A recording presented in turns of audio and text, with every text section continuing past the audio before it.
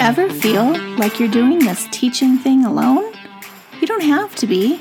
Shared teaching is all about sharing the workload through the power of collaboration and teamwork. Together, we'll walk through all the difficult parts of teaching and learn how to streamline our processes, fine-tune our time management, and develop a more manageable workload.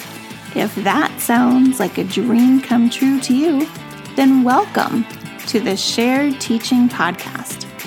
Let's share in the teaching to make those dreams a reality.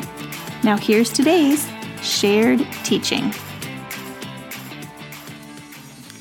Hello and welcome back to the Shared Teaching Podcast. I'm your host, Susan, and you are listening to episode 59, where we're going to talk all about how to get started with literacy centers, but with a gamification style twist. Okay, so if you are new here, again, I want to welcome you.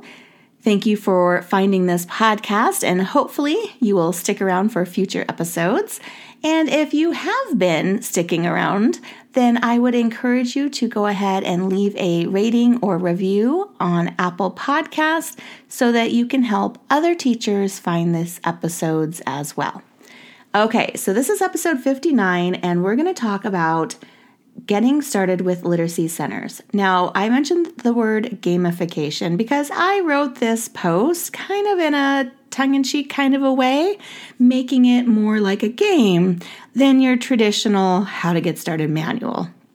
Okay, so if you haven't heard of gamification before, it's simply a term applied to adding a game-style component to the things that you do in your classroom. So for example, if you have a Jeopardy review game before like standardized testing or something like that, that Jeopardy game would be considered gamification because you're adding a gaming component to your classroom. If you're like me and you do the teacher versus the students, again, gamification. So why not apply this to literacy centers, right?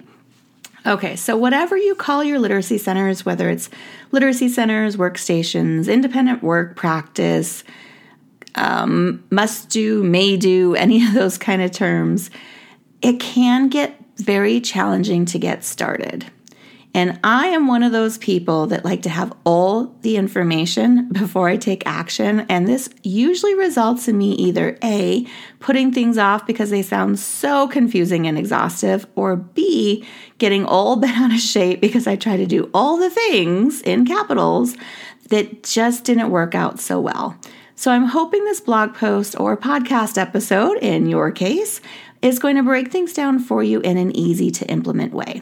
Now, if you're new here, I do this podcast episode also as a blog post. So if you like to go back and reread the things I've talked about, or maybe see pictures that support some of the ideas, then you are more than welcome to go to sharedteaching.com/podcast, and you'll be able to see any of these episodes written out in blog post form. Okay, so I have always been a primary teacher, except for a slight veering off when I taught a gifted 4th and 5th grade classroom. And then again, I did a quick half year in a regular 4th grade classroom, just teaching literacy. And I decided it was not quite for me. And that's okay sometimes in the world of teaching. And I had to learn to be okay with that because it's still kind of embarrassing saying, yeah, I only worked half a year there. But sometimes that's just the way things are. And if you want to learn more about that, I believe it's in one of my very first episodes where I talked to you all about my teaching journey, it was called. Okay, so when my literacy centers are up and running smoothly, I am in my element. And maybe you have this feeling too, when something in your classroom is just clicking and it's working and the kids are behaving and doing what they're supposed to be doing. Oh my goodness, it's one of the best feelings in the world for me about teaching. So not to brag too much, but I used to have other teachers from my school come to check out my literacy centers because they had heard so many great things about them and they wanted to see how I was doing it, what they looked like, and how they could also do it in their room. And I've also given a few professional development talks on how to use and work with setting up your centers as well. I just love literacy centers, if I can even talk. Okay, so the first thing we're going to talk about is step number 1, and we want to think of your literacy center goals as levels in a game. Okay, so before you even start playing the game, right, or designing the game, you have to have the levels. So the basis to a successfully run center time is to get started with, yes, you probably guessed it, a plan.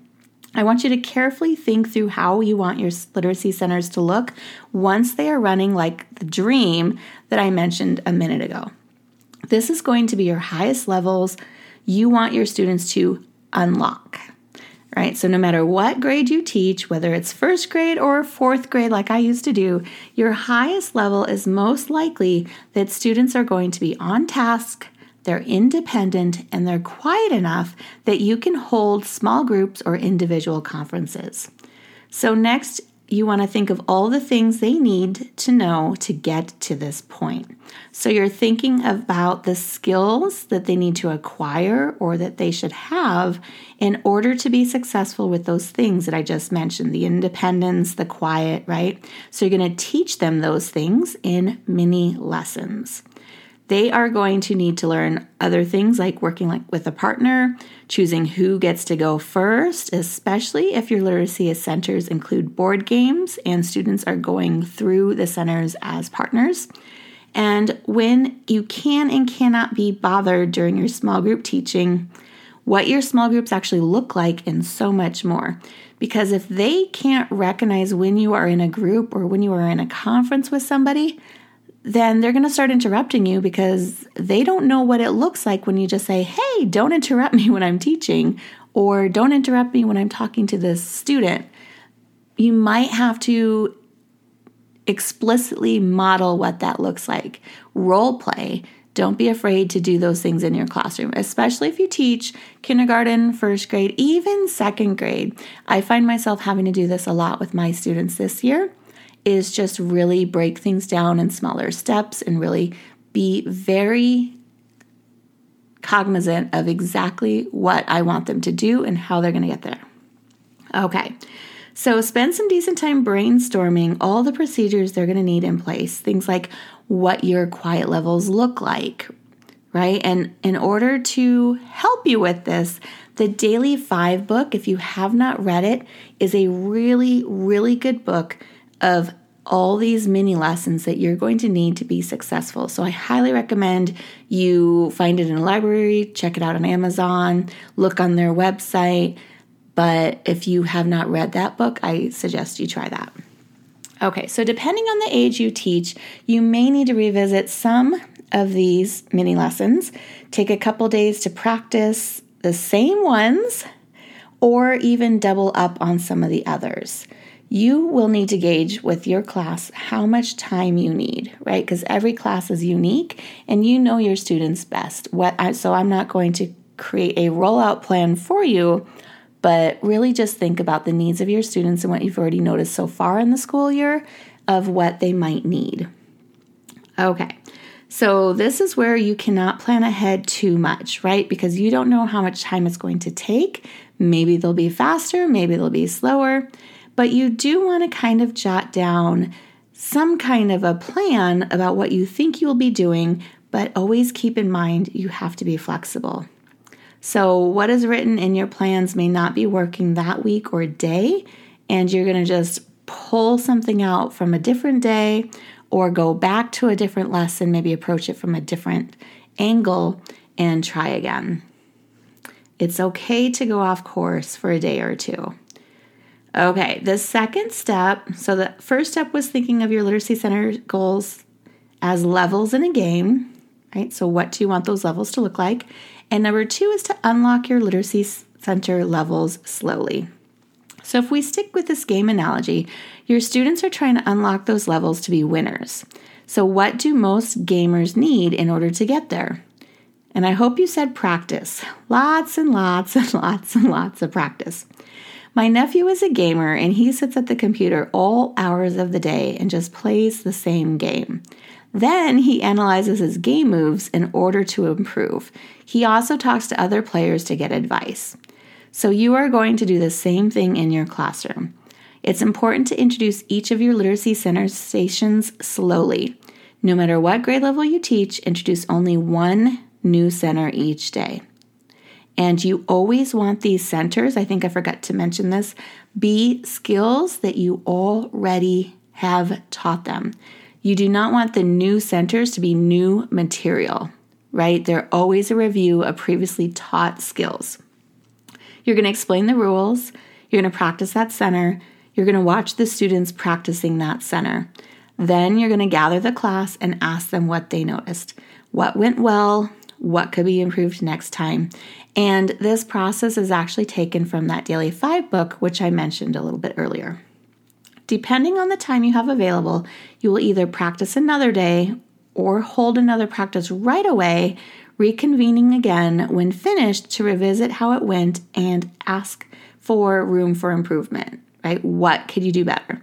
Don't forget to start the next practice day by reviewing what the students told you. So you want to put the ownership on the students. What are they noticing? Not necessarily what you're noticing, but you could guide them in noticing the things that you want them to notice, right? We all like to do that as a teacher. Okay, so step 3 now is to consider your literacy center logistics. To win the center game, you need to consider your room and setup logistics.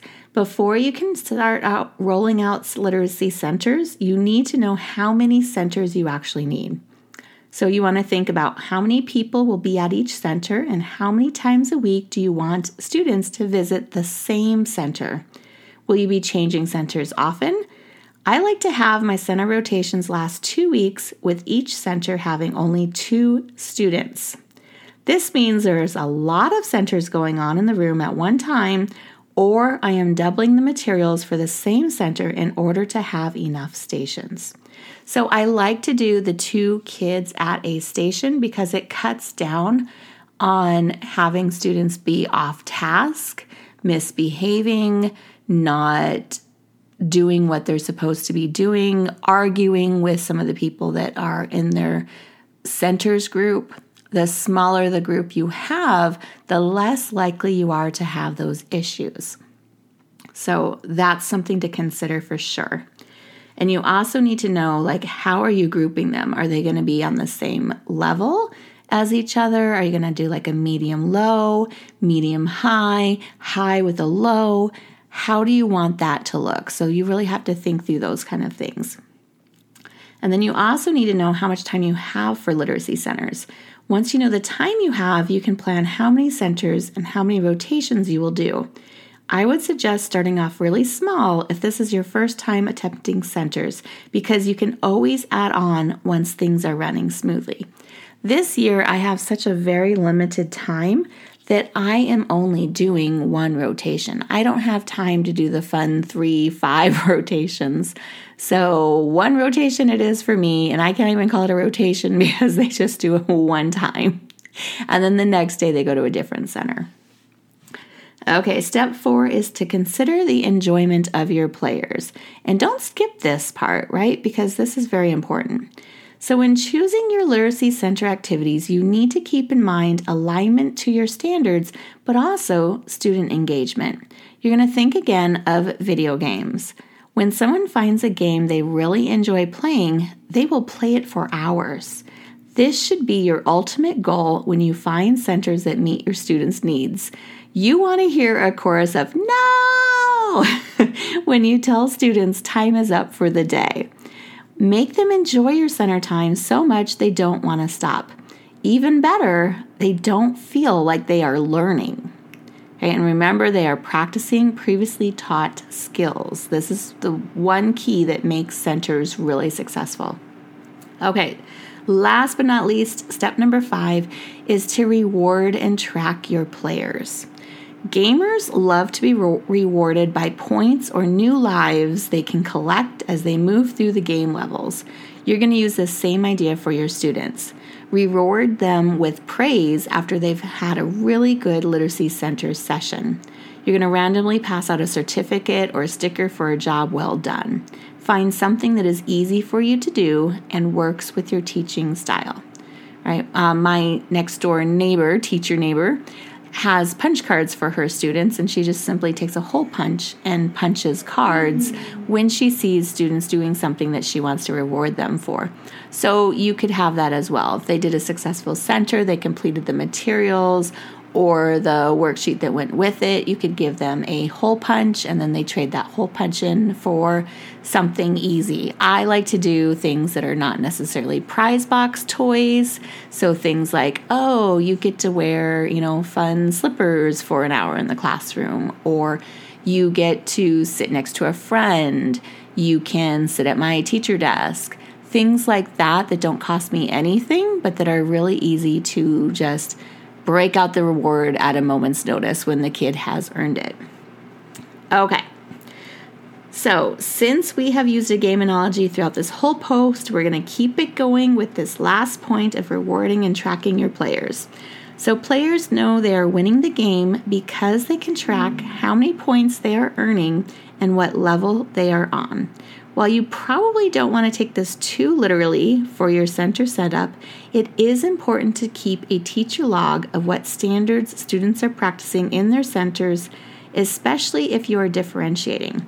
This can become helpful information as you decide when to change out your literacy centers. So I hope you found this episode incredibly helpful, and I'm just going to run through those 5 key points once again. So the first one is you want to think of your literacy center goals as levels in a game. The second step is to unlock your literacy center's levels slowly.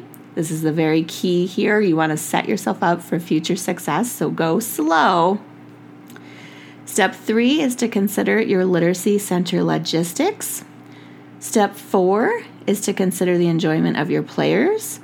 And last, step 5 is to reward and track your players. Okay, so as always, I would love to hear from you. What, if any, are your biggest frustrations when you're trying to implement and manage centers? Before you throw in the towel, reach out to me, leave me a comment or a message, and let me know what's going on, and maybe I can help you. Thank you so much for listening to this episode, and I hope you tune in next week for another new episode of the Shared Teaching Podcast. Bye for now. If you've loved this show, then join me in sharing the teaching, hitting that subscribe button, and leaving us a review on iTunes, so we can be found by more teachers like you who are ready to start sharing the workload. I hope you've enjoyed this episode. Find new episodes each week on sharedteaching.com. Thanks for listening to the Shared Teaching Podcast.